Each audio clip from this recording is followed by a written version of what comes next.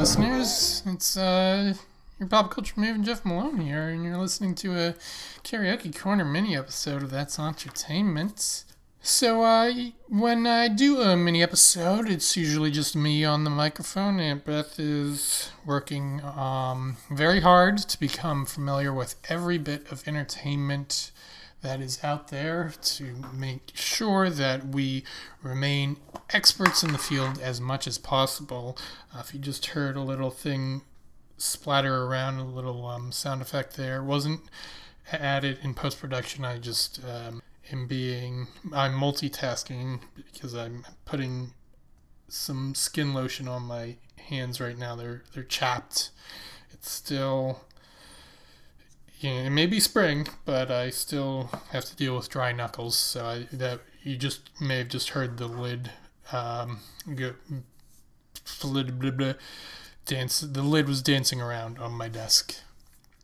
Anyway, so. It's a Karaoke Corner mini episode. What happens here is I ask someone to send me the names of a few bands or musical artists, and then what I do with that is I go ahead and look over their discographies and answer the question: if I were to select a song from these artists to perform at karaoke, which song should I choose? It's a bit of a recommendation thing here, for your... People are always looking for advice, and if you've got karaoke-based advice, I have volunteered to be the person to come to in that situation. Now, we're still living through a pandemic in which karaoke bars are not the safest place to gather, but we can always prepare for the future. I believe that there will be a time in the not-too-distant future where the karaoke bars will be an acceptable place to gather again. And in the meantime, you can always sing at home. You could have virtual karaoke parties, that is. There are ways to put your karaoke attitude into action.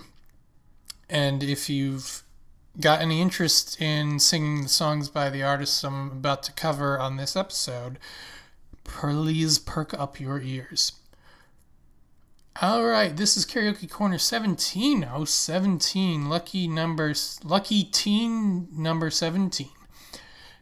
And the lineup this time comes from Tim Foley of the Dead Times podcast. You may have remembered him from the Time Loop episode, the Groundhog Day in Palm Springs time loop episode. He was on with his co-host Peter. We all had a round table discussion about some movies and TV shows that repeat themselves. And it turns out he's also into music, and he picked out a few some musical folks for me to take a crack at. And they are Beck, Ween, and Warren Zevon. So let's start off with Beck, who is, I'd say, I'd have to say he's one of my favorite artists of the past 30 years, which is about how long I've been alive. So, that's when my lifetime is about the span of his professional career. So very, very right up my alley for this choice here. So there's plenty of great Beck songs you can choose from. Hey, but before I tell you what my answer is, I ought to remind everybody what my criteria is for my selections. And so the way I choose my songs here is, I want something that's familiar, but not too familiar, that'll make the audience go, hey, I haven't heard that one in a while, but I'm happy to hear it now. And you also want something with emotional highs and lows, something that'll take everyone on a journey. Maybe make the people who are listening feel like they've become a changed person by the end of your performance. So what Beck song can you pull that off with? There might be more than one, but the one that I settled on, that I was just like, oh my god, this song is just too irresistible, is Mixed Business. That's business spelled B-I-Z-N-E-S-S, off of his 1999 album Midnight Vultures. This song is just so funky, so danceable. You can, shuffle your feet while you're going at it. And Beck he's one of the best lyricists of our time. And this song really does show that off. I mean, pour champagne on a honeybee. To come and take a ride on the Baltic Sea. It's just so fun, all these images and ideas that he's conjuring up. Now, some of you might be looking ahead to the chorus of this song and go, challenge, when Beck goes, all right, and does it kind of low, and then the backup singers take it really high and go, all right, and you're like, whoa, I don't know if I can. Some of you might be going, I don't know if I can go that low, and some of the other folks might be going, I don't know if I can go that high. Well, just do what you can. Show off your range. Do your lowest, whatever your lowest is, and then do your highest, whatever that is. Don't strain yourself. I want to pick a song that works for the maximum number of people possible. So yeah, that could be a challenge, that low-high swing, but do it in a way that works for you. Okay, next we move on to Ween. And this is a band that I am familiar with. I've known the name for as long as I can think back to, but I don't know their music all that well. And those types of artists provide a bit of a challenge here on Karaoke Corner because can I find the familiar but not too familiar sweet spot with a band like this? Because, is there a song of theirs that is familiar enough to a general audience? I was like, well, Ween has been around a while. Maybe I can dig in and find something that did break through enough that you can get a good reaction out of your audience. So I'm like, well, let me listen to some of their albums. So I first threw on The Mollusk, which they put out in 1997. It's kind of a nautical concept album. They've got some sea shanties in there, which are apparently so hot right now on TikTok, or at least they were a month or two ago. And I'm listening through to that, and I come across one song that happened to be featured in the SpongeBob SquarePants soundtrack.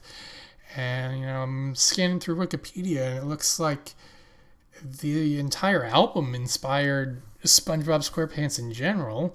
The particular song I'm talking about is Ocean Man. And after I've listened to it a few times this week, I find myself just keep going and repeating Ocean Man over and over again. So this is a fun song to dig into, and I think some people in the crowd may just recognize it from SpongeBob, and they'll be like, oh, I'm ready to listen to this performance. So that should make for a weaning formula, if you will. And finally, we come to Warren Zevon. So with Beck and Ween, we started off with some guys who probably had their heyday in the 90s, at least their initial heyday. But Warren, his biggest bout of fame came a couple decades earlier, when I would say in the 70s, when he released his biggest album of his career, Excitable Boy. And that's where my selection comes from. There's really two songs that I had to choose from with Warren. It was either going to be Werewolves of London or Lawyers, Guns, and Money. And this is close to a tie. I will say, if you want to go with either of those, it will likely be successful. Warren's one of those great artists to consider for karaoke because he's got music. His vocal style is such that it's not too difficult to match, but it's not. It can be impressive. If you really dig into it, you can. It's not technically that challenging, but it is. It is. What's the word I'm looking for? It is. Oh my God! What that one word? Oh, come on! Come to Papa! It is aesthetically impressive. There we go. So that's why, and that's shown off in these songs. Well, anyway, so you're like, okay, come on, just tell us which of the two you selected. Well, I went with Lawyers, Guns, and Money. And I kind of like, when you got this either or situation, I kind of like to go with the one that's a little less well known. So that's why I went with Lawyers, Guns, and Money. But, it wasn't because it's also because I like that song quite a bit, and I like singing along to it. It's got a lot of good grunts in there to grunt along to. That's always fun when you're not just singing a karaoke song, you're also doing some other extra vocal style, some other mouth acrobatics, mouth and throat, and maybe even nostril, wherever it's appropriate for those sounds to be coming out of. Yeah, this song was used in an episode of Boston Legal, I think right before the cut to the opening credits. So that's maybe people will recognize it from there. So that'll be fun. I think that's a good quality as well, when you make your crowd remember moments of TV shows and movies that they love, that these songs happen to be featured in. So there's a really great part of this song where there's a certain 4-letter word that really could not be said in polite company 20 years ago, but we've been really testing the boundaries since then, and I think you can get away with it now in most karaoke settings, and maybe even certain settings with children under the age of 17, but we'll see. I'll say it right now, but I think I'm going to bleep myself because just to play it safe, but also because bleeps are funny. So just, really make a meal of it at the part of the song when it goes, the has hit the fan.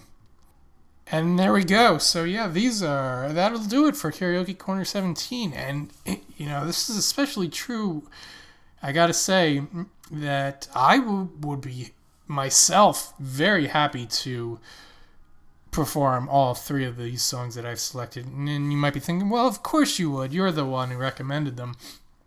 But there are times, and you can go back and listen to previous episodes where I've said this may not be my personal top choice of this artist, but I'm just trying to select the one that I think works best for all types of singers. And it just happens to be, in this case, with these 3 artists, that it intersects perfectly with my top choices and the overall crowd pleasers. So next week we should be going back to a full episode of That's Entertainment. It'll be a little different format this time around. We're calling it Oscar Do-Over, where Aunt Beth and I and our special guest look back at years past of Academy Award ceremonies and go, hey, wait a minute, there were certain actors or movies or whatevers that we were never even nominated, but we thought really deserved to win. And we're going to make our case for why the particular historical snubs really deserved the gold. And we'll reward them with our own entertainment awards retroactively. So tune in for that. And in the meantime, follow us on social media if you please. We're on Instagram, Facebook, and Twitter. You can leave us a review by heading to ratethispodcast.com/that'sentertainment. We'll read it on air if you have something to say. And of course, keep your remotes handy and your eyes open. The has hit the fan.